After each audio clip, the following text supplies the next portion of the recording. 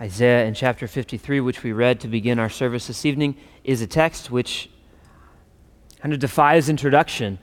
It is probably the most famous text in the Old Testament among Christians. It is a transcendent biblical text. It was Church Father Jerome in the 4th century who wrote that the prophet Isaiah should be called an evangelist rather than a prophet because, these are Jerome's words, he describes all the mysteries of Christ and the church so clearly that you would think he is composing a history of what has already happened rather than prophesying about what is to come. And if there is any text of which that is true, that the prophet really seems to be an evangelist describing the Christian gospel, it is Isaiah 53. And our pastor, Jesse Johnson, has preached through Isaiah 53 at length. All those sermons are available online, and I have really nothing to add to that. What I'd like to do this evening instead is do something a little bit different. This evening I intend not to be quite as sermonic, a little bit more of a Bible study. What I want to do is kind of zoom out and take kind of a bigger sweeping look at where Isaiah 53 fits a little bit more in the scheme of the redemptive plan that is laid out in Scripture. And the way I'd like to do that is by walking through a problem that presents itself at the outset of this passage. We'll call it the servant's glorification. In fact, provide something of a problem that I want to tease out for you. So let's begin by just reading a verse, the very first verse in this passage of Isaiah 53, which really is in the 52nd chapter. So look down at your Bibles at Isaiah 52 and verse 13. Isaiah begins this passage with these words, "Behold, my servant shall act wisely. He shall be high, lifted up, and shall be greatly exalted."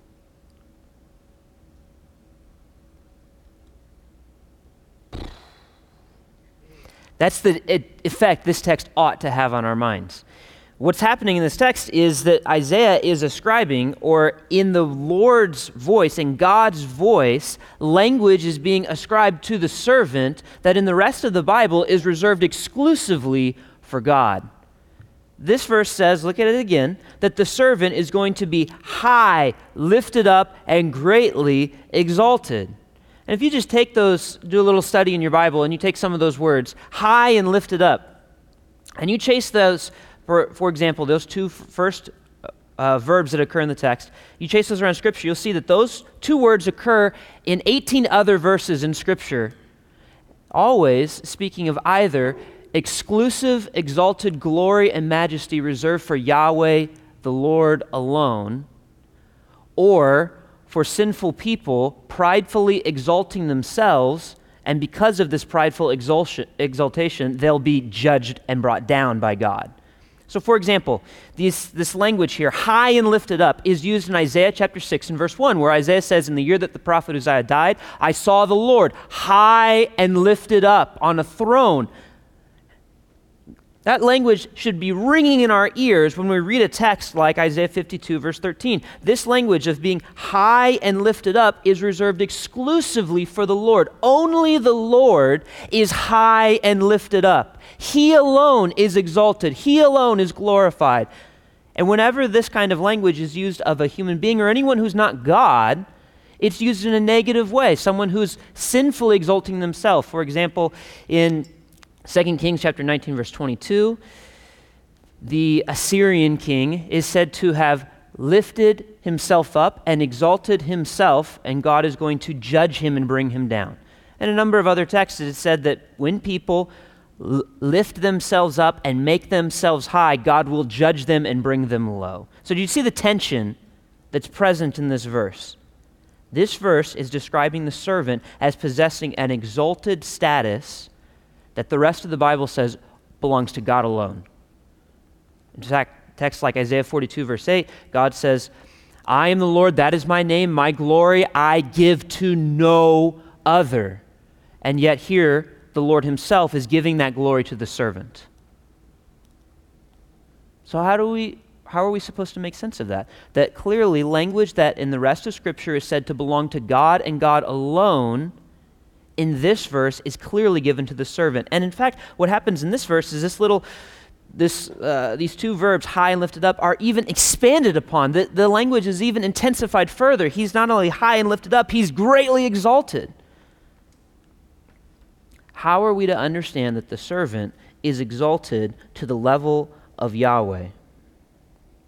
Well, there are a number of ways in which we would understand this. I think if you're a Christian and you believe in the God of the Bible is a Trinity, then immediately you're starting to think, well, Jesus, the servant, shares in the identity of God, and so of course he possesses God's glory. But we're reading Isaiah here, so let's try to think Old Testament first. And if we are going to try to make sense of how it is that the servant can have the exalted status reserved for God alone, what we need to do is zoom out just a bit and take a wide lens view of the Scripture. So what I want to do is go back to the beginning of this book with you. Go in your Bibles to Genesis in chapter 15. I told you this would be a little bit less sermonic, a little bit more Bible study, so I'm going to run you through a number of passages. The first text I'd like you to turn to is Genesis in chapter 15. And what I think is a helpful paradigm through which to view this passage is to look big picture at God's program of redemption, of salvation in the Scriptures. And that program begins with a covenant that God makes with a man named Abraham. God makes a covenant with Abraham beginning in chapter 12 of Genesis, where he calls him out of his land and says, go to a place that I will show you. And he makes a promise to him. He makes a covenant with Abraham. It's a threefold promise. We won't run through all of the details tonight, but a threefold covenant that God makes with Abraham to give him seed, land, and blessing to the nation. Seed, that is, through his offspring, a great nation will come. It's the nation of Israel. They'll have a land, the land of Canaan, the land of Palestine, the land of Israel, however you want to term it. They will possess a physical land. And through this nation, dwelling in this land, blessing will go to all the nations of the world. So this threefold promise that God gives to Abraham. Genesis, that's first given to Abraham in Genesis chapter 12. I had you turn to Genesis 15 because Genesis 15 is the first time God reaffirms this promise, and there's a particular affirmation in this text that I think we should take note of. Let's pick up this little passage in verse 7. Genesis 15 verse 7 reads, and he, that is the Lord, said to Abram, I am the Lord, I'm Yahweh, who brought you out of Ur of the Chaldeans to give you this land to possess. He's reaffirming, I'm going to fulfill my promise to you. But much time has passed since chapter 12, and Abraham still hasn't had a single son. And so, understandably, in verse 8, Abraham answers back to God, but oh, Lord Yahweh, how am I to know that I will possess it? How am I to know you're actually going to fulfill your promise? And so this is how God proves that he's going to keep his promise. Verse 9. The Lord said to him, bring me a heifer 3 years old, a female goat 3 years old, and a ram 3 years old, a turtle dove, and a young pigeon. He, Abram, brought all these out, cut them in half, laid each half over against the other, but he did not cut the birds in half. And when the birds of prey came down on the carcasses, Abram drove them away. And as the sun was going down, a deep sleep fell on Abram, and behold, a dreadful and great darkness fell upon him. Then the Lord said to Abram, know for certain that your offspring will be sojourners in a land that is not theirs, and they will be servants there, and they'll be afflicted for 400 years. But I will bring judgment on the nation that they serve, and afterward they shall come out with great possessions. As for you, you shall go to your fathers in peace, you shall be buried in a good old age, and they shall come back here in the 4th generation, for the iniquity of the Amorites is not yet complete. Now verse 17. When the sun had gone down and it was dark, behold, a smoking firepot and a flaming torch passed between the pieces. On that day the Lord made a covenant with Abram, saying, to your offspring I give this land, from the river of Egypt to the great river, the river Euphrates, etc. He details the land in the following verses. So what's happening is that God is engaging in an ancient Near Eastern treaty act, an ancient Near Eastern covenant ceremony, in which this is paralleled for us in Jeremiah chapter 34 and in a number of ancient texts from the Near East that we've recovered via archaeology. In this treaty, what would happen is that two parties, when they were going to make a solemn covenant together, would take animals, cut them in half, spread them apart, and the parties would walk through the animals, symbolizing, if I break this covenant, may the same thing happen to me that has happened to these animals. And God is humbling himself to engage in a covenant treaty with Abram. He has Abram gather together the animals, and Abram probably in his mind is thinking, I'm going to cut the animals apart, and I'm going to walk through them, and I'm going to say, sure, I'm going to be loyal to you, God, and if I'm loyal to you, then I'll get all the blessings of the promises that you've given to me, and if I'm not loyal to you, then I'll be cut in half, and I'll be like these animals. Instead, that doesn't happen. Instead, God puts Abram to sleep, and in verse 17, A smoking firepot and a flaming torch pass between the pieces. That is, a light symbolizing the Lord's presence passes between the pieces. God passes through himself. And what he's communicating is that I will take up the responsibility to fulfill my word to you. I will unilaterally and solely out of grace, I will fulfill my promises to you even if I have to be broken and have to do it. Whatever the cost, whatever the consequences, I will fulfill my word to you. I will give you this blessing of a nation, land, and blessing to the nations. So what we're seeing in chapter 15 is that God's plan is to redeem a people and all the nations, and that he's going to do it unilaterally. God himself is going to fulfill this promise. And this same point of emphasis is just reaffirmed as we read through the rest of the book of Genesis. So go to chapter 22. Chapter 22, and the next text I want to show you in the book of Genesis, actually the last text we'll look at together in the book of Genesis, is a famous text, the binding of Isaac. You know the story. God tells Abraham to take your son, your only beloved son, your son Isaac, to bind him and to offer him as a sacrifice. And at the last moment, God stays his hand, and we'll pick up this story. Let's start with verse 9. Chapter 22 of Genesis and verse 9. It says, when they came to the place which God had told him, Abraham built the altar there and laid the wood in order and bound Isaac his son and laid him on the altar on top of the wood. Then Abraham reached out his hand and took the knife to slaughter his son. But the angel of the Lord called to him from heaven and said, Abraham, Abraham. And he said, here I am. He said, do not lay your hand on the boy or do anything to him, for I now know that you fear God, seeing that you have not withheld your son, your only son, from me. And Abraham lifted up his eyes and looked, and behold, behind him was a ram caught in a thicket by its horns. And Abraham went and took the ram and offered it up as a burnt offering instead of his son. So Abraham called the name of the place, the Lord will provide. As it is said on this day, on the mount of the Lord it shall be provided. Abraham gets the point of the lesson, is that God's made a promise to you, and God is going to provide what is necessary to achieve it. If there's a sacrifice necessary, God will provide the sacrifice.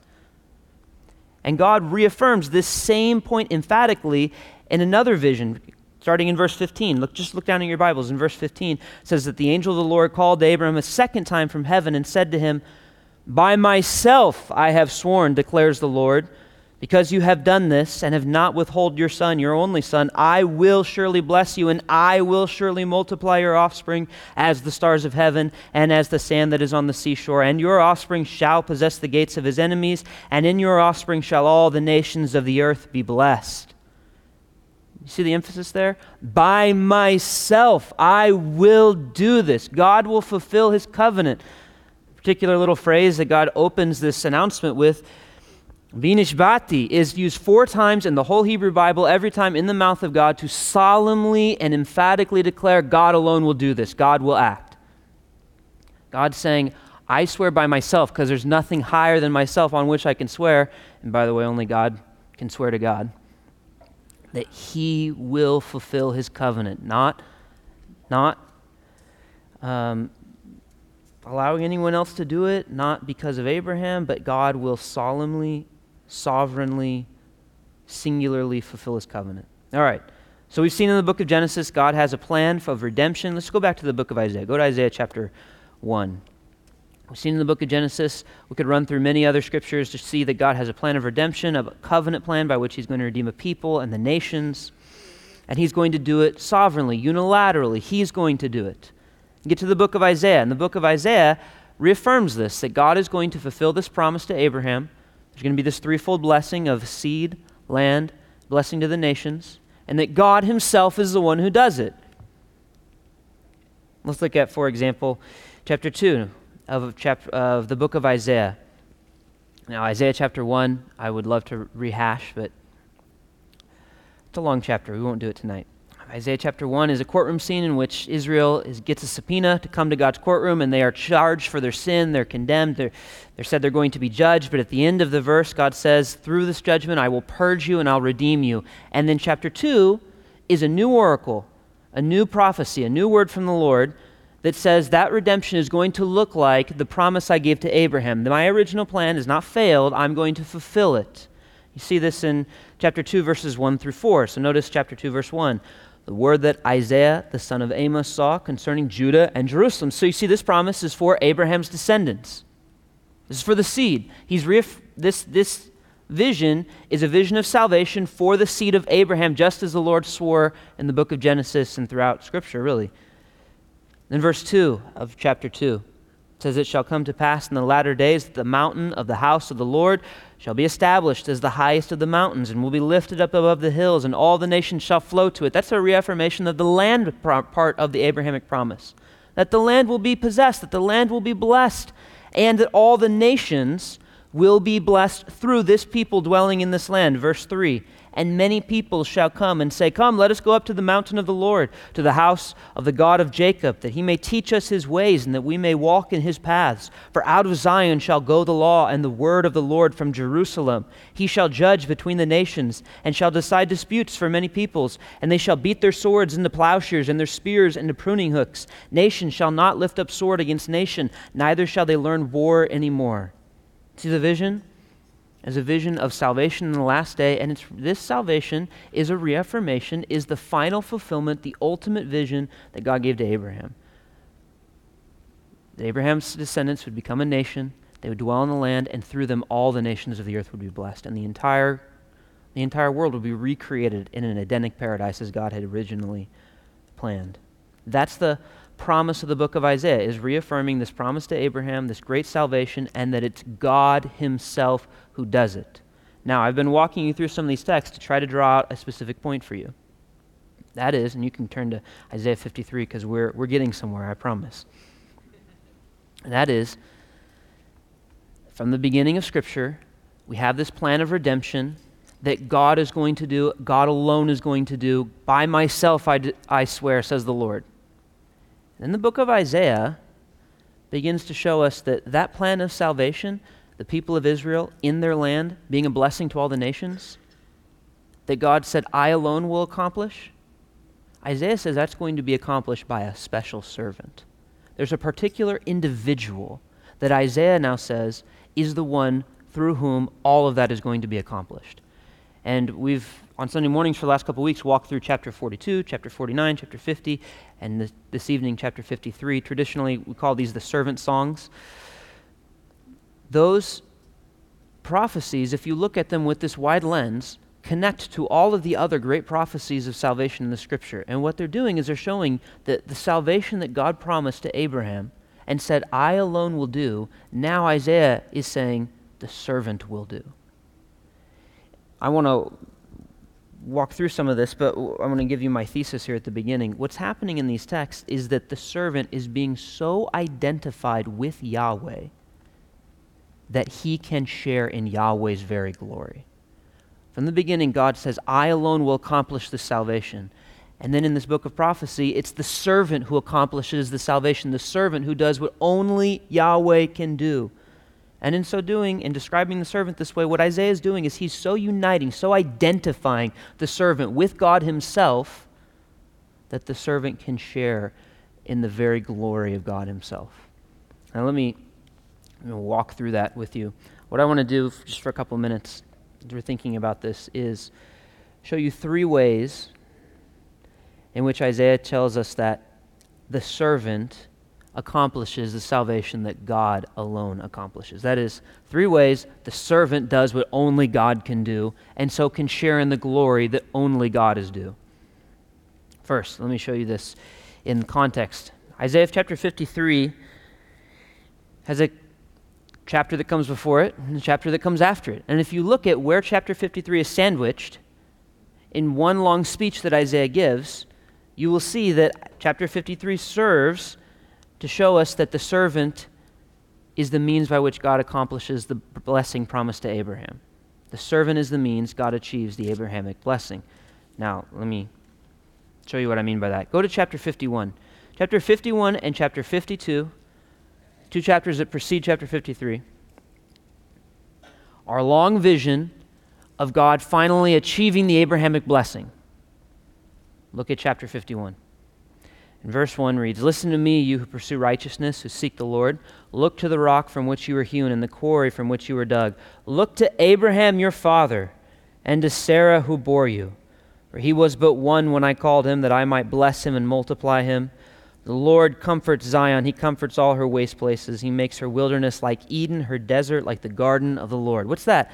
Chapter 51 is saying, remember where you came from, Israel. Remember the reason that you're here is that I made a covenant with your forefather Abraham. The only reason that Israel exists is because I called a man out of the Middle East and said, by your seed, I'll bless all the nations of the earth. And you better believe, Israel, I'm going to do what I said. I will do what I said. You read through chapter 51 and chapter 52, and you see God expanding on this, saying, I am going to act in history to fulfill my word to you that I first gave to your forefather Abraham. And this little vision in chapter 51 to 52 culminates, and go to chapter 52, culminates in verses 8 through 10, where you actually get an explicit reaffirmation of the threefold promise to Abraham. So chapter 52 and verse 8 says, the voice of your watchmen, they lift up their voice. Together they sing for joy, for eye to eye they see the return of the Lord to Zion. That is the physical land, Zion, Jerusalem, your land. I'm going to come there, and you're going to possess your land. And in verse 9, break forth together into singing, you waste places of Jerusalem, for the Lord has comforted his people. He has redeemed Jerusalem. There's going to be a salvation for Israel in their land. And through that, verse 10 will be fulfilled. The Lord has bared his holy arm before the eyes of all the nations, and all the ends of the earth shall see the salvation of our God. Salvation for Israel in their land, and through them a blessing to all the nations. You see what's happening is this is an explicit affirmation of what God promised to Abraham. I'm going to do that. And then you come to chapter 54, where first there's this weird interruption. All of a sudden, this awesome scene of God's going to return and he's going to fulfill his promise to Abraham. And then all of a sudden there's this interruption. There's this guy who's ugly. And he's being beaten and dying a brutal, horrible death. And then the end of that song gets to chapter 54. Chapter 54 rings out with a celebration that salvation is accomplished. Chapter 54, verse 1, sing, O barren one, you who did not bear, break forth into singing and cry aloud, you who have not been in labor, for the children of the desolate will be more than the children of her who is married. This is a salvation announcement. Everything that God promised to Abraham will be achieved. And you just walk through this verse and you see the same reaffirmation of this threefold blessing to Abraham again. Verses 2 to 3 say that all the nations are going to be saved. Verse 2, enlarge the place of your tent and let the curtains of your habitations be stretched out. Do not hold back. Lengthen your cords, strengthen your stakes, for you'll spread abroad to the right and to the left, and your offspring will possess the nations and will people the desolate cities. The nations will be blessed. Look at verse 8. The specific nation of Israel will be blessed. In overflowing anger for a moment I hid my face from you, but with everlasting love I will have compassion on you, says the Lord your Redeemer.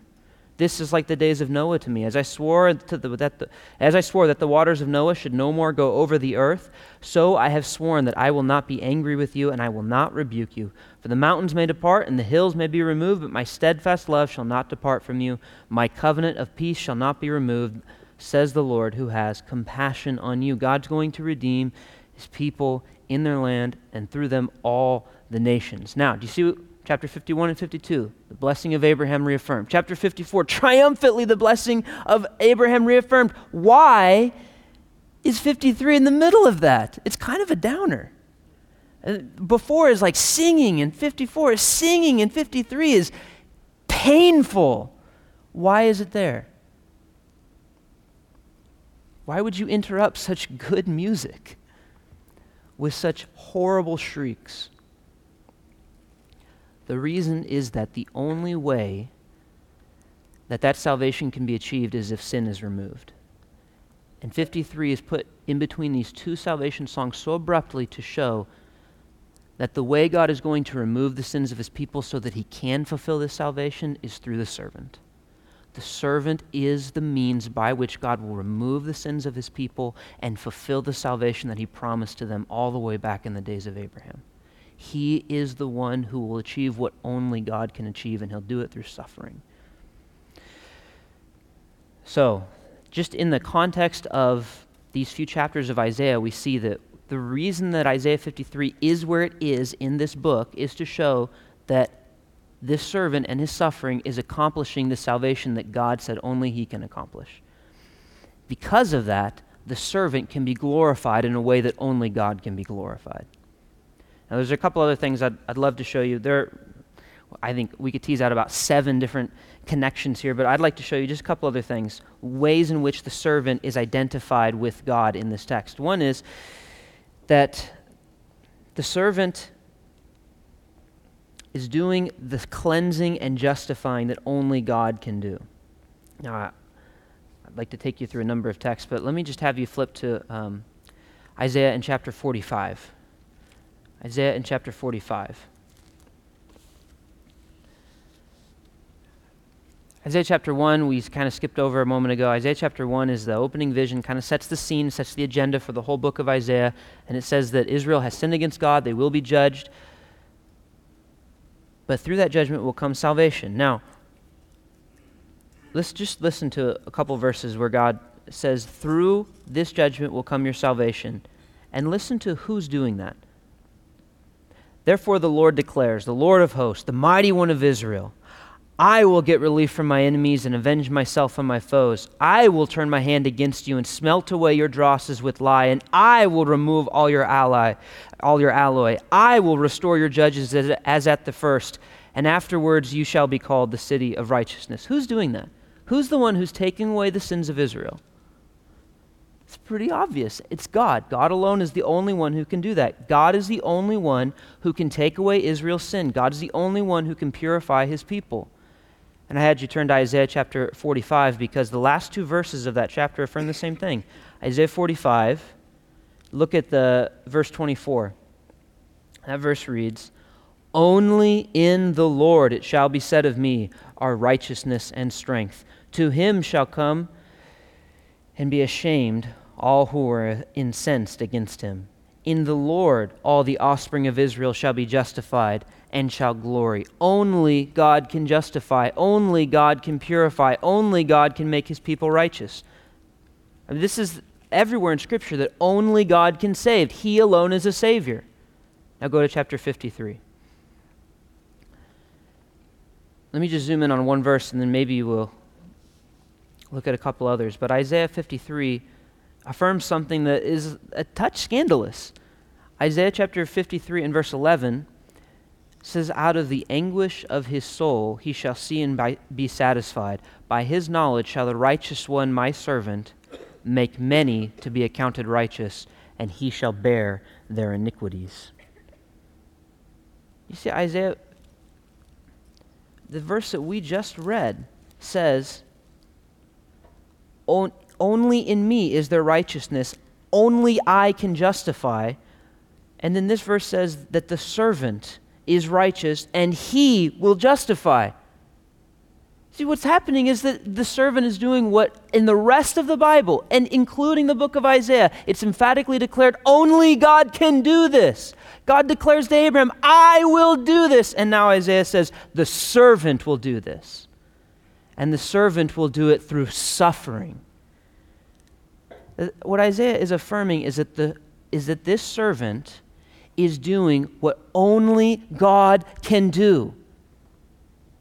And so it's only right that the servant would be glorified as only God can be glorified. Now, let me kind of jump ahead a bit. I want to show you one other way in which the servant is identified with God in this text. If you look at verse 10, we've seen that contextually, Isaiah 53 shows us that the servant is achieving salvation only God can achieve. We've seen that the whole point of this chapter is that the servant is justifying God's people, and God says everywhere else in Scripture that only God does that. But there's one other way in which the servant is identified with God in this passage, and that is through his identity with God and his will. The servant shares in the will of God.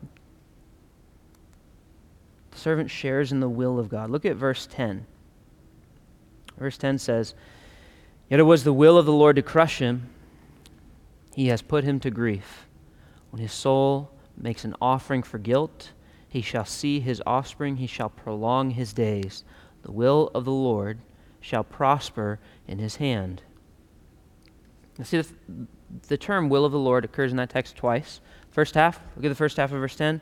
It was the will of the Lord to crush him, which is a crazy verse in and of itself. Now, this word crush is used in Job chapter 4 to speak of the way that God could crush a man like you would crush a moth. Crushed a moth before, and you felt just the grainy, it just disintegrates. That's the idea here, is that in order to achieve salvation, the servant is crushed. He just endures tremendous suffering. He's coming apart. He's disintegrating. He's being obliterated. The wrath of God that should fall upon sinners is coming down on him, and like a moth that would just disintegrate in your fingers, the servant is surrendering to the will of the Lord to endure the judgment that God's people deserve so that it can be removed from them and they can be brought into fellowship with God. So the first half of the verse, the servant is surrendering to the will of God and enduring judgment for God's people to redeem them. But the second half of the verse opens up an opportunity for us to consider the will of the Lord in a new way. The second half of the verse, look at the last line, says that the will of the Lord shall prosper in his hand. I don't know if you've considered that before, but that's a really interesting phrase. The will of the Lord will prosper in his hand. The phrase there is that the Lord is surrendering his will into the servant's hand. You see this like converse relationship? The first half, the servant is surrendering himself to the will of the Lord, and in the second half, the Lord is surrendering his will into the servant's hand. So there's this reciprocal relationship going on. In fact, this is the only time in all of Scripture where it is said that the Lord surrenders his will to anybody. No one else in all of Scripture has the will of God in his hand and causes God's will to succeed. Just to make sure that we are getting the metaphor right, this metaphor of putting something into someone's hand speaks of giving something up and surrendering it to their control. For example, Potiphar in Genesis in chapter 39, when he is handing over management of his estate to Joseph, is said to deliver his estate into Joseph's hand. That is, Potiphar's got other things, and he says, I trust you, and I give this to your hand. You execute my will. And here we have that language speaking of the relationship between God and the servant. God delivering his will into the servant's hand, and the servant is executing God's will. That's a unique relationship. It's a relationship that will sound familiar to us if we fast forward a minute to John chapter 10. Why don't you flip forward to John chapter 10?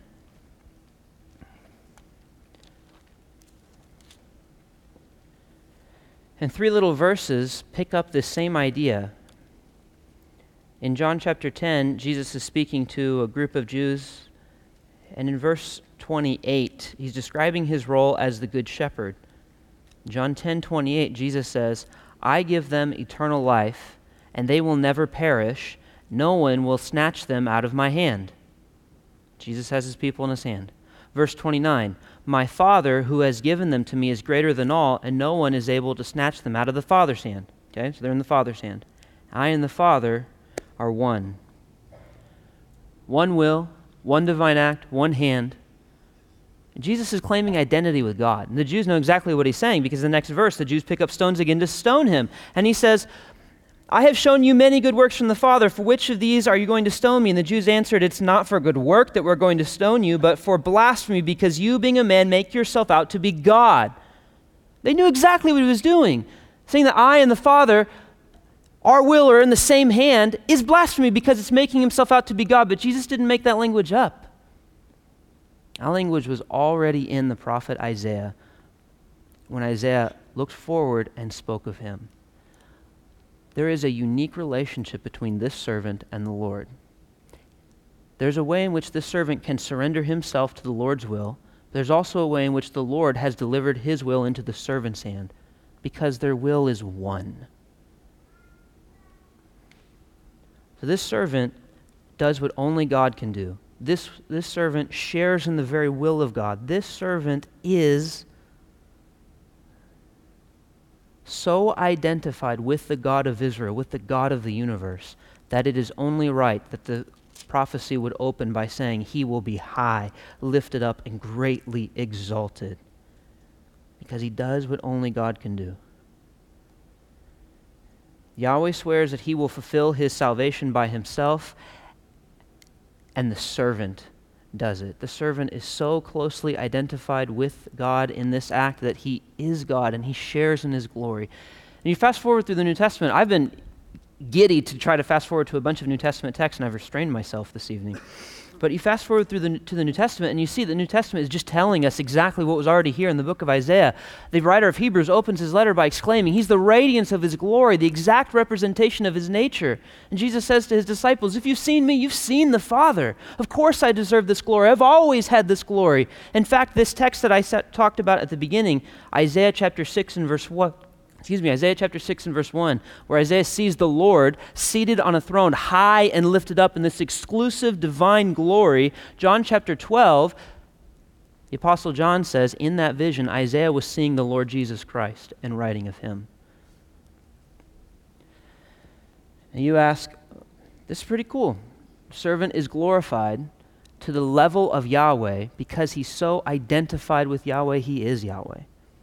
But we ask, what does that have to do with me? And the simple answer to that question is that the servant's glorification is your glorification. John writes that king on that high and exalted throne got off his throne and became a servant who suffered and died for his people, resurrected from the dead. And the great New Testament doctrine of salvation is that through faith in Jesus Christ, God's people become united to Him. So united to Him that in this union with Jesus Christ, they share in His glorification. Why don't you fast forward to Romans chapter 8, and we'll just briefly look at one New Testament text that kind of ties up some of these loose strings. Romans chapter 8 picks up a conversation that obviously the Apostle Paul has been engaging in for a number of chapters. One of the things that the Apostle Paul is eager to let us know is that believers are united to the Lord Jesus. You die to yourself, you're resurrected to a new life, united to Jesus Christ. He reaffirms this in Romans chapter 8 and verse 10. Notice Romans chapter 8 and verse 10 says, But if Christ is in you, though the body is dead because of sin, the Spirit is life because of righteousness. To be a Christian is for Christ to be in you. You're united to Jesus Christ. You share in His life. And here's a consequence of that. If you're united to this Jesus, who forever existed on this throne, high and lifted up, got off His throne, came into the world, suffered, bore the wrath of His people, and then resurrected from the dead to regain His throne, if you're united to Him, what's the consequence of that? Verse 16 says that the Spirit Himself bears witness with our spirit that we are children of God. And if we're children, then we're heirs of God and fellow heirs with Christ, provided we suffer with Him in order that we may be glorified with Him. The outcome of being united to Jesus Christ is that just as He is now glorified, you too will be glorified. His glorification will be your glorification. This is reaffirmed at the end of the chapter. Look at verse 28, a famous passage that says, And we know that for those who love God, all things work together for good, for those who are called according to His purpose. For those whom He foreknew, He also predestined to be conformed to the image of His Son, in order that He might be the firstborn among many brothers. Those whom He predestined, He also called. Those whom He called, He justified. And those whom He justified, He glorified. All things work together for good, but the good is not necessarily the job that I want in this life. The good is something far greater. The good is that I would be called, justified, and then glorified, that I would be raised to an exalted, glorified status, just as Christ is. Because I'm united with Him, I would share in His glorification. This is all over the New Testament. Ephesians chapter 2, verses 5 and 6 says He has seated us with Him in the heavenly places. And then if we fast forward to the very end of this book, we started in Genesis, we should finish in Revelation, obviously. Revelation chapter 3 and verse 21, Jesus gives this promise. The one who conquers, I will grant him to sit with me on my throne, as I conquered and have sat down with my Father on His throne.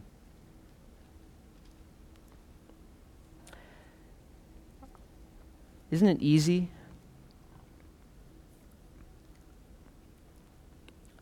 for Bible words to become dull? Glorification. Sweet. What does that mean? I'll be shiny and life will be a little bit better?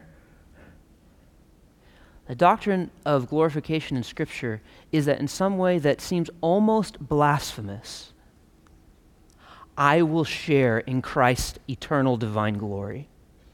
At this infinitely glorious creator of the universe, humbled himself to the point where he endured wrath on my behalf and is now resurrected and seated far above every earthly or heavenly power and is bringing me with him. In a way that, as I said, almost seems blasphemous, I am going to share in that glory forever. The servant of Isaiah 53 is none other than the eternal God. He was always glorified as God. He will evermore be glorified as God. And if you are in him in some mysterious, unfathomable way that is far beyond anything you could ever hope, think, imagine, or expect for yourself, so will you if you are in Jesus Christ. Like good news? Why don't we pray together? Father, we're so thankful that what you have for us in Scripture, what you have prepared for us before the foundation of the world is more than we could ever ask, think, or imagine. So God, we ask that as we read texts like this and we look into your word, that you would evermore cause us to decrease and Christ to increase in our hearts. So give us small views of ourselves and great, grand views of Christ. Make us in awe of him, make us love him, and make us ready for his service. In Jesus' name we pray. Amen. You have been listening to Emmanuel with Pastor Jesse Johnson. You can find more resources like this at ibcva.com. Here is a parting word from Pastor Jesse. If you have any questions about what you heard today, or if you want to learn more about what it means to follow Christ, please visit our church website, ibcva.com. If you're not a member of a local church and you live in the Washington, D.C. area, we'd love to have you worship with us here at Emmanuel. We're located in Northern Virginia, and for more information about when and where we worship, check out our church website. I hope to personally meet you this Sunday after our service. But no matter where you live, it's our hope that everyone who uses this resource is involved in their own local church. Now may God bless you this week as you seek Jesus constantly, serve the Lord faithfully, and share the gospel boldly.